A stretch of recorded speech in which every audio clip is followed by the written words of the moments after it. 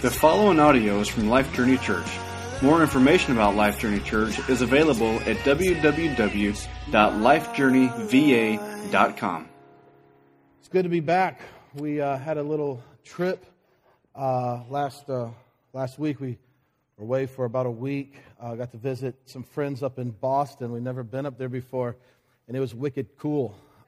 It was a lot of fun, but it's good to be back. We got to worship with a church plant last week, like us, but they are in their 8th year. We just finished our first year, so I guess we're in our second year. I guess what that means. They're in their 8th year, and it was so cool to see where we will be as God continues to work in our community and work through our church, to see where we'll be in 7 some short years. But I tell you what, there are some things that God is already doing and has already done here at Life Journey that even that church, 8 years old, is not experiencing.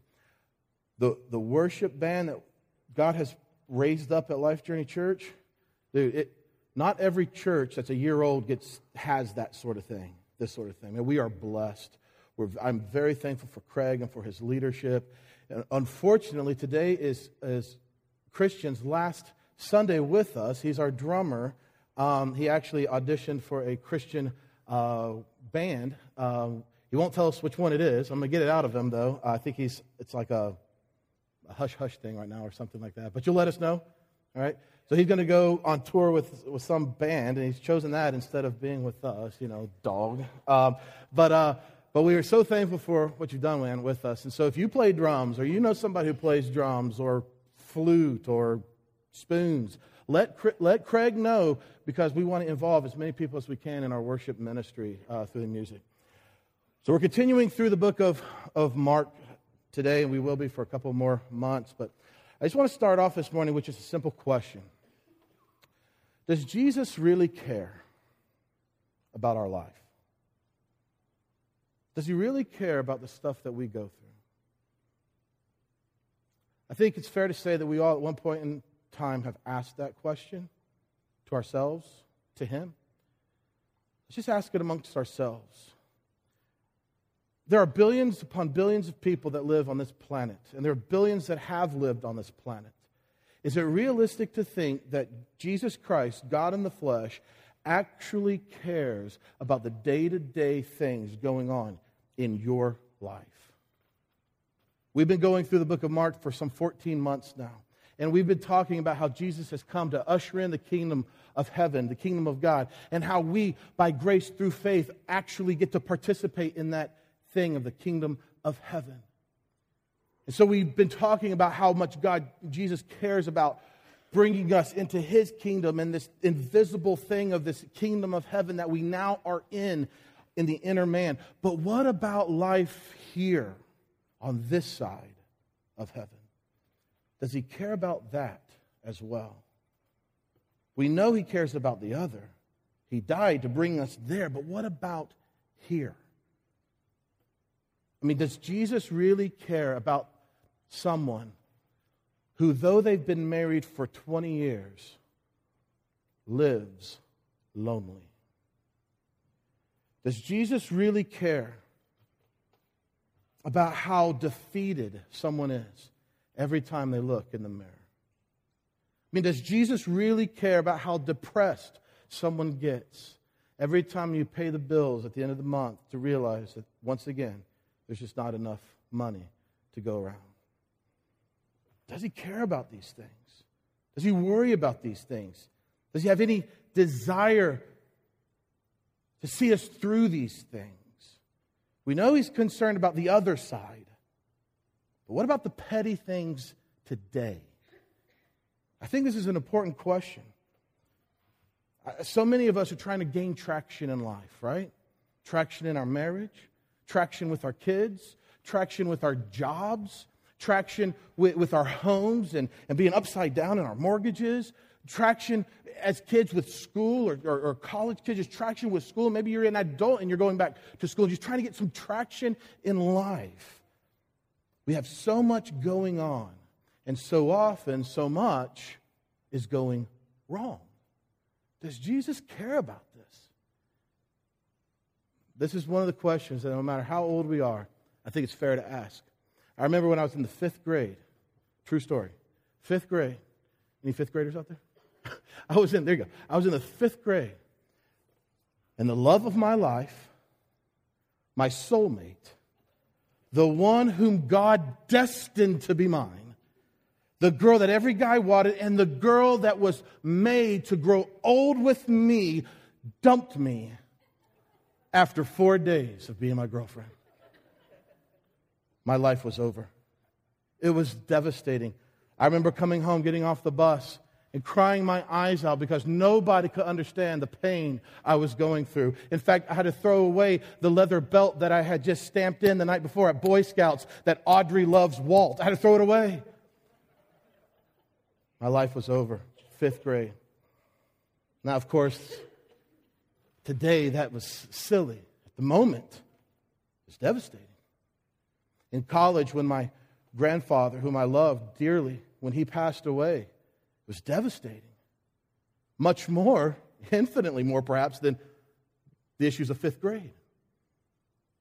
As a late 20-year-old, when April and I walked through 3 miscarriages, it was some of the worst pain that we've ever experienced, probably that we've ever have experienced to date.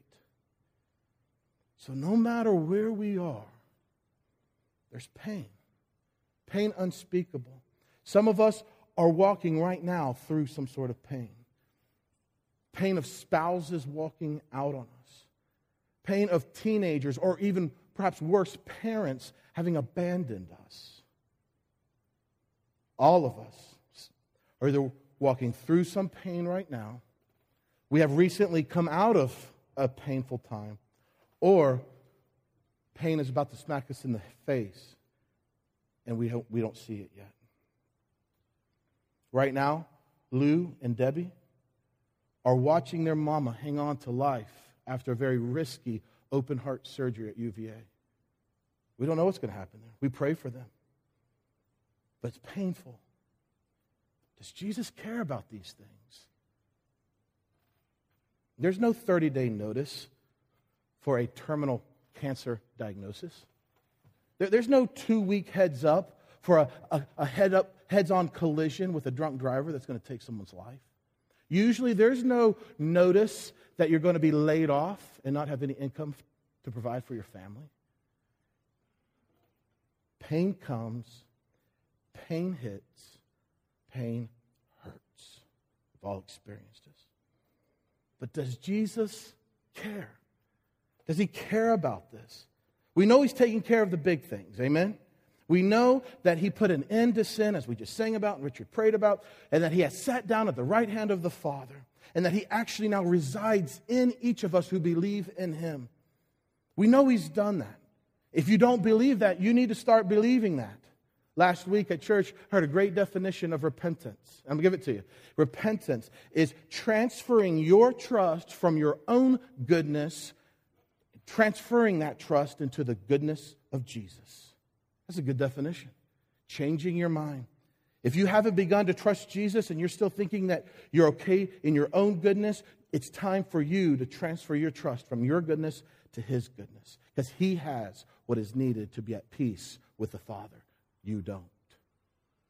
But what about the lesser things? We know he's taking care of the big things. But what about the lesser things, the petty things in our lives? How do we know that he cares about those, if he even does?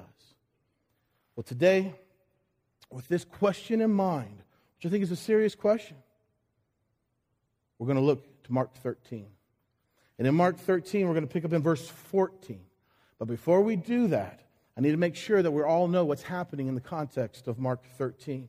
By our best judgments, it wasn't but 24 hours ago from what we're going to read today in Mark 13 when Jesus cursed the entire system of the temple and the temple worship back in chapter 11. He didn't just clear out the temple, but he actually cursed the temple. He saw a fig tree that from a distance looked like it had fruit, but when it got up to it, Jesus saw that it had no fruit, which is a perfect picture of the temple. From a distance, it looks good, it looks fruitful, but in the reality, the blood of bulls and goats can never take away sin. The temple system was fruitless. The very next day, which is the same day that we're reading here in chapter 13, The religious elite start coming up to Jesus and questioning him and trying to trap him. And Jesus is walking out of the temple at the beginning of chapter 13. And one of his disciples, who couldn't help himself but comment on how beautiful the buildings were, how beautiful, how amazing, how big the rocks are and the stones. And Jesus says to him, now remember, this is the same temple that Jesus just cursed, and one of his disciples is going on and on about how beautiful and how magnificent it is. And Jesus in verse 2 of chapter 13 says, do you see these great buildings? There will not be one left here. There will not be left here one stone upon another that will not be thrown down. Before we can understand and appreciate what Jesus is about to say, starting in verse 14, we've got to put ourselves into the shoes of these Jewish men who are hearing Jesus say that their beloved temple is about to be destroyed. The temple was the lifeblood of the Israelite culture. It was where the presence of God once dwelt. The temple was a picture of national pride. It was central to the identity of the Jews. Even King Herod poured in unknown amounts of money in order to beautify this temple, in order to get the Jews to submit to his authority. The temple was a chief monument to the nation of Israel. People from all around the world would come and visit this temple when they heard about it.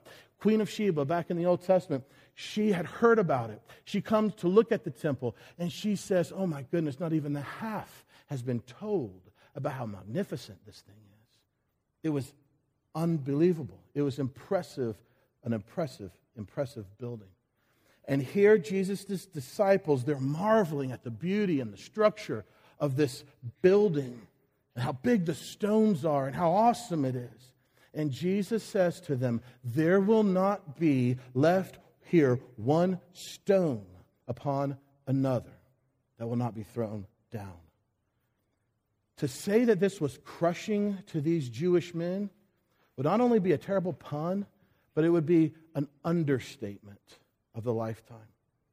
It would be like somebody predicting that the White House, the U.S. Capitol, the Washington Monument, the Statue of Liberty, and the archives, the founding documents in the archives, including the Constitution and the Declaration of Independence, it's like somebody prophesying that all those are going to end in rubble. Now, certainly America is more than just those buildings, but those buildings are a manifestation of what America stands for. And these disciples are being told that everything that they have identified as their nation is about to crumble. His followers are crushed. They're perplexed. They're confused. They don't know what Jesus means by this. This is their identity. This is their nation. This is their heritage. This is everything to them. So in verse 4, 4 of his disciples, Peter, James, John, and Andrew, come privately to Jesus with concern, with pain on their face. They ask Jesus 2 specific questions. Question 1, Richard will get into next week, which is, when are these things going to happen? And question 2, Richard started answering last week. We're going to continue answering it today, and he's actually going to talk a little bit about it next week as well. And the question 2 is, what are the signs that we're going to be looking for, that we should be looking for to tell us that these things are about to happen? What signs should we look for to know that the destruction of the temple is coming? So in this context, in this conversation between Jesus and his disciples, we see one of the coolest things, most often overlooked things that Jesus does with his followers. Jesus sees the pain in their face. He hears the bewilderment and the concern in their voices, asking, when is this going to happen? What are some signs about this? And Jesus sits down and takes time to specifically answer their specific questions about what they will face in their lifetime. Jesus could have very well said, only a wicked and perverse generation demands a sign. Jesus said that to Pharisees, but he doesn't do that here. We're going to see the affectionate love of Christ being bursting forth from this chapter as he cares, listen, about what his followers are going to go through in this world. Last week, Richard talked about verses 5 through 13, how there'll be famines, how there'll be earthquakes, how there'll be wars, persecutions, and all sorts of unpleasant things that they're going to face. And today we're going to pick up at verse 14. Now, I know that there might be some here today who think that what Jesus is describing in this chapter are things that have yet to even take place, even in our time. And that's okay. I actually grew up thinking that. That's what I was taught through seminary. But as we've been walking through Mark for these last 14 months, it's just more convincing to ever to me that he is talking to specific people about specific events that are specifically going to take place in their specific lifetime. But we could be wrong. This could be yet future. But it's okay, because the principle that we're going to see today about how Jesus loves, Jesus cares about the things that his followers go through, that principle is universal. So whether this has already happened or whether it's yet future, it's okay. So with that being said, we're going to start in verse 14. Jesus says to them, he's continuing, he says, but when you see, now who's you? Who's he talking to? Peter, James, John, and who else? Andrew. So he's talking to these 4 disciples. He says, when you see the abomination of desolation standing where he, literally it, ought not be, let the reader understand. Then let those who are in Judea flee to the mountains. All right, we got to park it here for a second. Jesus is about to describe some of the most terrifying things imaginable. And he says to them that when these things are about to happen, you are going to see the abomination of desolation standing where it ought not stand. Who is this? What is this abomination of desolation? Well, Mark adds this parenthesis. Mark says, let the reader understand. Well, let the reader understand what? It's kind of like, well, what am I supposed to understand? Well, fortunately, when Matthew records this same conversation, Matthew explains that where we have to look to understand is in the book of Daniel. So, without chasing a terribly long rabbit, we've got to look at Daniel to see what this abomination of desolation is all about. Well, in the book of Daniel, the nation of Israel was in captivity, and the entire city of Jerusalem had been destroyed. And at the book, in chapter 9, the angel Gabriel brings a message from God to Daniel, for Daniel to write. And Gabriel, speaking for God, says that 77s have been prophesied for their nation and their holy city. 77s, 77-year periods. Well, I'm not a great mathematician, but 70 times 7 years is 490 years. So what the angel Gabriel, speaking for God, says to Daniel is, once the king who is holding the Israelites captive, once he gives the decree to rebuild the city of Jerusalem, when that decree starts, we're starting this clock of 490 years. Now, at the end of the 490 years, Gabriel says, speaking for God, Gabriel says, by the end of this 490 years, the Messiah will come. He will put a finish to the transgression. He'll put an end to sin. He will atone for iniquity, and he will bring in everlasting righteousness. Well, we know that that's exactly what Jesus did on the cross and in his resurrection. Jesus put an end to sin and transgression that was separated us from the Father. He was the atonement for our iniquity, and he ushered in everlasting righteousness in his resurrection for anyone who transfers their trust from themselves to him. Isn't that cool? I mean, this is 500 plus years before Jesus is talking. The angel Gabriel is predicting, he's telling Daniel exactly about the completed work of Christ on the cross. I think that's so neat. And Gabriel ends this thing in chapter 9 of Daniel by saying that at the end of this 490 years, after the Messiah has put an end to the sacrificial system in the temple by being the final sacrifice, that there's going to come someone or something that is going to once and for all ultimately destroy the temple by desecrating it. This thing that destroys the temple and desecrates the temple is the abomination of desolation. So Mark is kind of saying, let the reader understand, meaning I don't have time to go back and review all this. Go back and review it yourself, which is what we just did. At the end of this 490 years, the abomination of desolation is going to destroy and desecrate the entire temple. Now, there's all sorts of debate. good debate over who this desolator is or what it was. And there's all sorts of possibilities that could fit perfectly within the lifetime of these disciples, Peter, James, John, and Andrew. Some people say that it could have been a high priest who actually ended up defiling the temple. It's a good option. Some people say that it was one of the Roman commanders, either Titus or Tiberius, who came in and destroyed the temple. That's a great option. Others say that it was an idol that had been placed into the temple. Well, that would have desecrated it as well. There are several different options, but all of them we know, regardless of what it was, by 70 AD, just 40 years after Jesus is talking to his disciples, by 70 AD, the 490 years has ended, and the prediction of Jesus has been fulfilled in that the entire temple has been destroyed by a Roman army. Not one stone was left on top of another. These beautiful buildings that the disciples were mesmerized by, they were gone. Totally gone. Not even 40 years after, they're staring at the beautiful temple. I think we need to take a time out real quick. We need to take a time out and just ask the question, why? Why? Why did God, through Gabriel, announce that the destruction of the temple was going to coincide with the atoning work of the Messiah? Why is Jesus here talking to his disciples, reminding them of Daniel 9 and Gabriel's announcement and prediction? Why has the Holy Spirit, through the pen of Mark, spent nearly 3 chapters out of 16, that's almost a quarter of the whole book, talking about the pending doom of the temple? Why?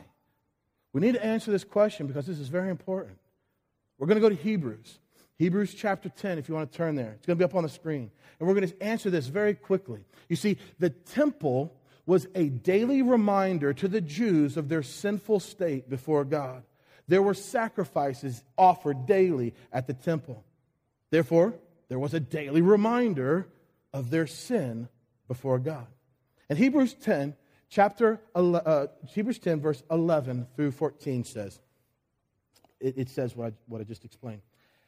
Every priest stands daily at his service, offering repeatedly the same sacrifices, goat after goat, lamb after lamb, dove after dove, which can never take away sins.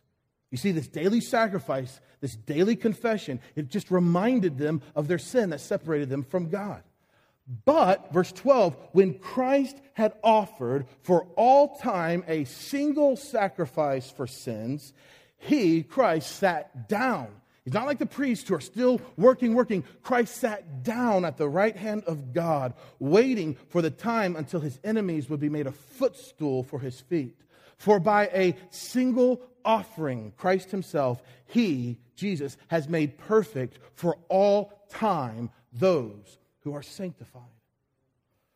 Why were the destruction of the temple and the sacrifice of Jesus so interrelated? Because Jesus' one act of sacrifice accomplished what daily sacrifices in the temple could never accomplish: the removal of sin that stands between us and the Father. Jesus' sacrificial work on the cross completely eliminated and totally expunged all sin that was placed on him. Therefore, the temple's not needed anymore. There's no more need to remind of sin because it's gone between us and the Father. The writer of Hebrews goes on to say in verse 18, he says, where there is forgiveness of these sins, there is no longer any offering for sins. So the temple was a daily reminder of sin. The sin placed on Jesus, the sin that was placed on Jesus was eliminated by his sacrifice completely. Therefore, there is no longer any offering for sin. There's no longer any need for a temple. The stones of the temple that were turned over, they were destroyed because Jesus, the chief cornerstone, has arrived. That's awesome. So Jesus is just a day or two before his death on the cross. And he's talking about the manner in which the temple will finally be destroyed and desecrated. But it's okay. It's okay because the reality of Jesus himself has come. And there was no longer any need for the temple, no longer any need for further atonement, no longer any need for further forgiveness, because what Jesus did on the cross was final. The sin that was on him was eliminated. He became our curse so we could be blessed. What a Savior. No more need for a temple. They're interrelated, they're connected, because now that Jesus has come, the daily reminder of sin has been done away with. But Jesus says that when this happens, when the abomination of desolation desecrates the temple and totally destroys it for the final time, it's going to be violent. It's going to be something like never seen before. Listen to what Jesus says as he describes this to his disciples, starting back in verse 14. It says, when you see the desolator stand where you ought not, let those who are in Judea flee to the mountains. Let the one who is on the housetop not go down, nor enter his house to take anything out. And let the one who is in the field not go back to take his cloak. And alas, and woe, and how unfortunate for women who are pregnant and who are nursing babies in those days. Pray that it doesn't happen in winter. Why? Well, because it's going to be really cold to live out in the mountains during the winter, and the rivers are at flood stage, and they're difficult to cross in the winter. He says, pray that it doesn't happen in the winter. For in those days, verse 19, there will be such tribulation as has not been from the beginning of creation that God created until now, and never will be. And if the Lord had not cut short the days, no human being, literally no flesh, would be saved. But for the sake of the elect, whom he chose, he shortened the days. And then if anyone says to you, look, here's the Christ, or look, there he is, don't believe it. For false Christs and false prophets will arise and perform signs and wonder to lead astray, if possible, the elect. But be on guard. I have told you all things beforehand. Now, what a scene. What a scene. God's judgment against religion, against this temple practice, against the religious practices of trying to remove their own sin in the temple, and the resistance of the religious fighting to the death to try to preserve their religious system. And this was so severe that Jesus says if the Lord had not cut it short, no one would survive. We don't have time to pick out every single beautiful thing in these couple verses, but I do want to pick out just a couple of beautiful nuggets that reveal to us, in the midst of the trial and tribulation, in persecution, even staring death in the face, how much Jesus loves his followers and what they're going to face in this world. Remember our question we started with, does Jesus even care? Let's see what he does with these followers when they're about to face some ridiculous things. First, look at how Jesus is so concerned and invested in the safety and security of his followers. He says, when you see this happening, run. Don't stick around. He warns them. He says, run. Get out of town. It'll be safer in the mountains without a house than in Jerusalem when this stuff happens. Run. He's concerned for their safety. He says, get out of town. Secondly, Jesus says that if the Lord had not cut short the days, no human being, literally no flesh, would be saved. But for the sake of the elect, whom he chose, he, the Lord, shortened the days. Well, who is Jesus talking about? Who is the elect? Who are these who were chosen? Well, the answers could be numerous, and there's all sorts of different ideas on who these are. But let's go back into the context. Peter, James, John, and Andrew are asking Jesus a question about when is this going to happen? What should we be looking for? And Jesus says that for the sake of the chosen, these days will be cut short. Who do you think Peter, James, John, and Andrew were thinking about? Rewind with me 3 years back to Mark chapter 3. Mark chapter 3, verse 13, Mark writes that Jesus went up to a mountain, and listen, he called to himself those whom he desired, and they came to him. He chose people to come and follow him. Now, this certainly could include more than just these 12, but I want us to see how much Jesus cares for those who are His, those who are staring pain, agony, persecution, and even death in the face. Jesus says that these men are going to face things that no one's ever faced and no one will ever face and experience again. This is beyond imagination, but for their sake, for the sake of these frightened yet chosen followers, the Lord cut short the days of persecution. Church, I want us to see this. I want us to see how much Jesus cares about the pain and the agony that His followers go through. He cut short the days for their benefit. The third thing I want to point out real quick is at the very end, where Jesus says, behold. It literally in the Greek, He says, hey, you, get this. You, see this. You, Peter, James, John, and Andrew, see this. I have told you all things. I have told you all things beforehand. Jesus lovingly explains to Peter, James, John, and Andrew what they will face before they face it. He's invested in them. He loves them. He doesn't want this destruction to catch them off guard. He tells them what to look for in order to survive. He could have left them in the dark, but He didn't. Because of His affectionate love for His followers, He prepared them for what they were going to face. We know from history that there was a war between the Jews and Rome that started in AD 66, about 34 years, give or take, after this. 36 years, after this. Told you, math's not my forte. And it lasted from AD 66 to AD 70. And this war was one of the most terrible wars that we've ever had recorded. It's estimated by the historians that were there that wrote about it that at least 1.5 million Jews died in Jerusalem. But those who trusted Jesus saw the signs and were spared when they ran to the mountains because Jesus cared enough for them that He told them to get out of town. And as a result, the gospel has spread throughout the world. So if this is just a specific response of Jesus to a specific question of 4 of His followers, and all these things have happened by 70 AD, then what in the world are we going to try to glean from this 2,000 years later? What can we glean from this? Now, I know, again, some believe that this stuff is yet future, and that's okay. I hope we're still friends.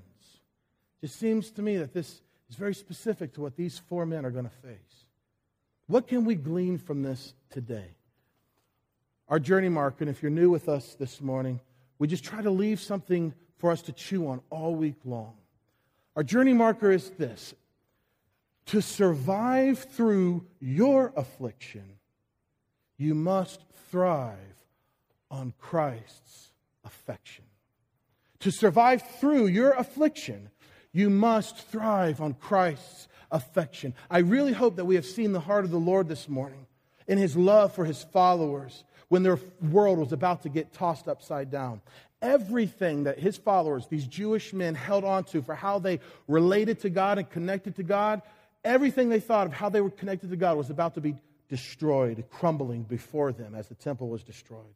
Jesus knows their pain. He sees their confusion, and He loves them enough to spare them from the destruction and to share with them what they need to do when all havoc breaks loose in Jerusalem.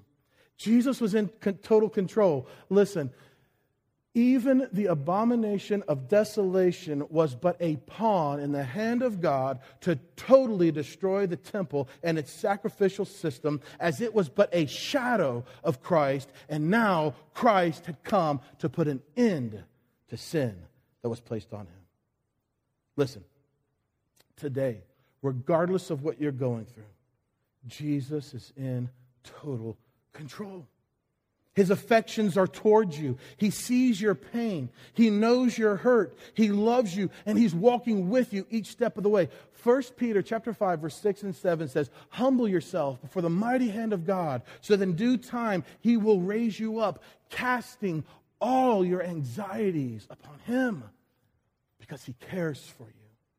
Regardless of what we're facing, our Father loves us. Our Savior loves us. And the Spirit Himself empowers us to walk through them. As we thrive on Christ's affections towards us, the worries and the anxieties of this world begin to fade. They'll always surround us. They will always be there, but they will begin to pale in comparison to the beautiful magnificence of His affections towards us. In a strange but glorious way, life on earth is not meant to be comfortable. And it's a good thing it isn't comfortable. Because if it were, we would grow more and more in love with this world than that world that we are now citizens of. This world is not our home. There will always be pain, always be suffering here. Sometimes it's great pain, sometimes it's petty. But through it all, Jesus lives in those who believe in Him. And as we set our minds on Him, as we thrive on His affections towards us, He actually lives through us, producing His fruit in our lives. There's no longer need for a temple. There's no longer need for the daily covering of sin. There's no longer any need for the daily confessing of sin. Jesus has come, and in His death, He bore our sin so that we could be free. He bore our sins so that we could now be joined to the Father through Him. To survive through your afflictions, you must thrive on Christ's affections. He loves you. You got to believe it, guys. He loves you. I need to believe this. He loves you. Everything He has done for you, He's done out of love. Out of love for the Father, and out of love for you. He created you to show off His love. He redeemed you to manifest His love. He bore your sins because of His love. He suffered on the cross to demonstrate His love. He rose from the dead to reveal the power of His love. He draws sinners to Himself because He is love. He rescues us so that we can taste His love. He cuts away the old man and creates a new man, a new creation in us so that He can display His love. He joins His life to our new creation to give us His love. He sets our minds on Him so that we can actually manifest His love. He has sealed us with His Spirit to actually guarantee His love. He dwells in us to reveal His love. He walks with us through our pain to remind us of His love. He never leaves us. He never forsakes us because of His love. He will see us to the end through every trial, through every persecution, through every temptation, because He is love. His love is patient. His love is kind. His love never fails. For if God is for us, that is, if God loves us, who can be against us, Paul writes. He who did not spare His own Son, but gave Him up for us all, how will He not also generously give us all things? Who shall bring a charge against God's elect? It is God who justifies. Who is to condemn? Christ is the one who died. More than that, who was raised, and is at the right hand of the Father, who is indeed interceding for us. Who, Paul writes, shall separate us from the love of Christ? Shall tribulation or distress or persecution or famine or nakedness or danger or sword? No. In all these things we are more than conquerors through Him who loves us. For I am sure, Paul writes, that neither death nor life, nor angels, nor rulers, nor things present, nor things to come, nor powers, nor heights, nor depths, nor anything in all of creation will be able to separate us from the love of God in Christ Jesus our Lord. To survive through your afflictions, and you will have them, you must thrive on Christ's affections. Do you believe that He actually loves you this morning?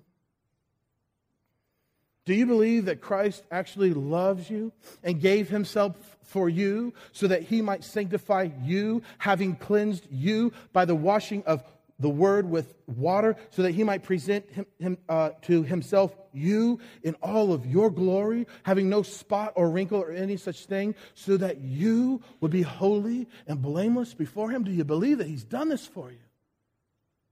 You may be struggling with whether or not Christ actually loves you, because though you trust him as your Savior, you still see yourself in your sin. Listen, you must believe the good news. It's good news. He bore all of your sin, and there is no more sin that remains between you and the Father. The temple is destroyed. Well, what about the sin that we still commit today? What about those sins? What about the sins that we commit tomorrow? Listen, all sin of yours was placed on him. Each and every sin was on him. He bore it all. You are free. The sin we continue to commit in our flesh, it's no longer counted against us. That's the essence of the good news.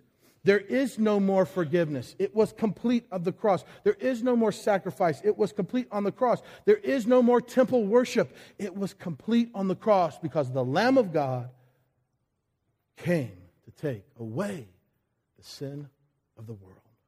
Do we believe that, church? Do we believe that he actually loves us? Because of the completed work of Christ, if you believe in Christ, you now stand complete in Christ. Our band's going to come. They're going to lead us in a final worship song where we will declare our complete and total need for Jesus. It's all because of Jesus.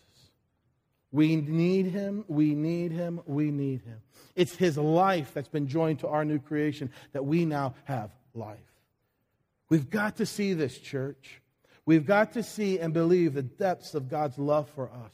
This isn't just theory. This isn't just doctrine. This isn't just a recipe. This isn't just a system of belief. This is a person. Jesus Christ, who is our hope. Jesus Christ, who is our peace. He is our way. He is our truth. He is our life. It's not just a theory. It's a person. And he loves us. If we're going to survive through the afflictions that we face every day, guys, we've got to thrive every day on the affections of Christ towards us. Here's what I'd like for us to do this week. You got homework, all right? Oh, man. This is what I'd like for us to do this week. I'd like for us all, every morning, before the hustle and the bustle of the day begins, to just simply sit and dwell on God's love for you. I'm not asking you to read anything. I'm not asking you to say anything, but to just meditate, to dwell on God's perfect love for you. The Father's love for you. Jesus' love for you. The Spirit's love for you. Maybe you have a 20, 30-minute commute to work or to school. Use that time. Maybe you need to get up a couple minutes early. I don't know.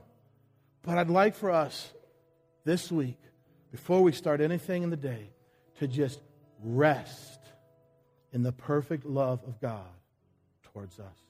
It might feel weird at first, but if you're going to survive your afflictions, whatever it is you're going through, that marriage that's ending, the kids that don't talk to you, the mortgage that you don't see how it's going to get paid, whatever it is, if you're going to survive through those afflictions, you must thrive on Christ's affections towards you. Watch how you begin to respond to these challenges. Watch how you begin to respond to the trials and to the difficulties, even the persecution, when you start your day just resting, getting happy in the Lord. When you marinate in his love, when you rejoice in your complete union with the Father because of Jesus. Just watch. Your life will change. Your life will change. You will begin to see the fruit of Christ, which is in you, His life in you. You will begin to see that manifesting itself through you.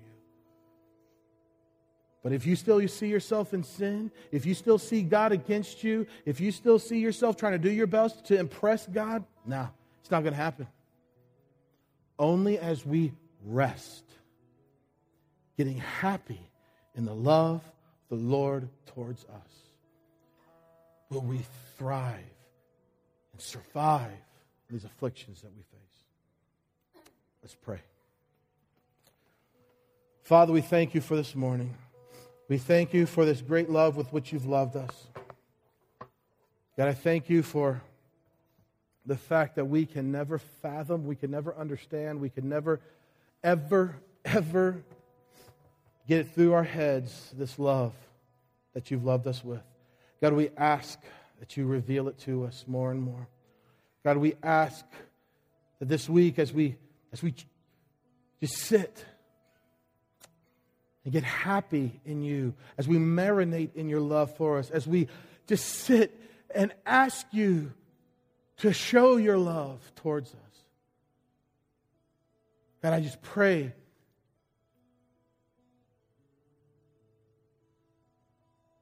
that we'll see this great love.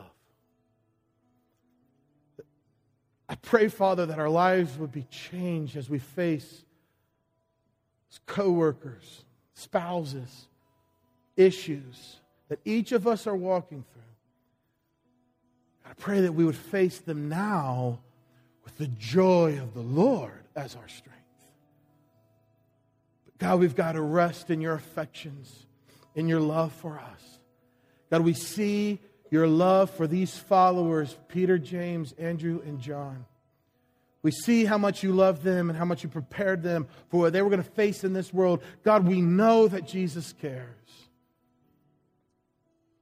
So, Father, to survive these things we face, God, help us to thrive on Christ's love for us. God, if there's anyone here who doesn't know you as Savior, who is yet to trust in Jesus, God, I pray that today they begin trusting.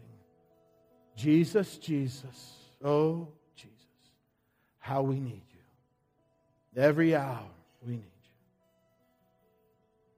you. In Jesus' name, amen. Thank you for listening to this message from Life Journey Church. Feel free to distribute this podcast, but please do not charge for it or alter it in any way. For more information about Life Journey Church, visit us at www.lifejourneyva.com.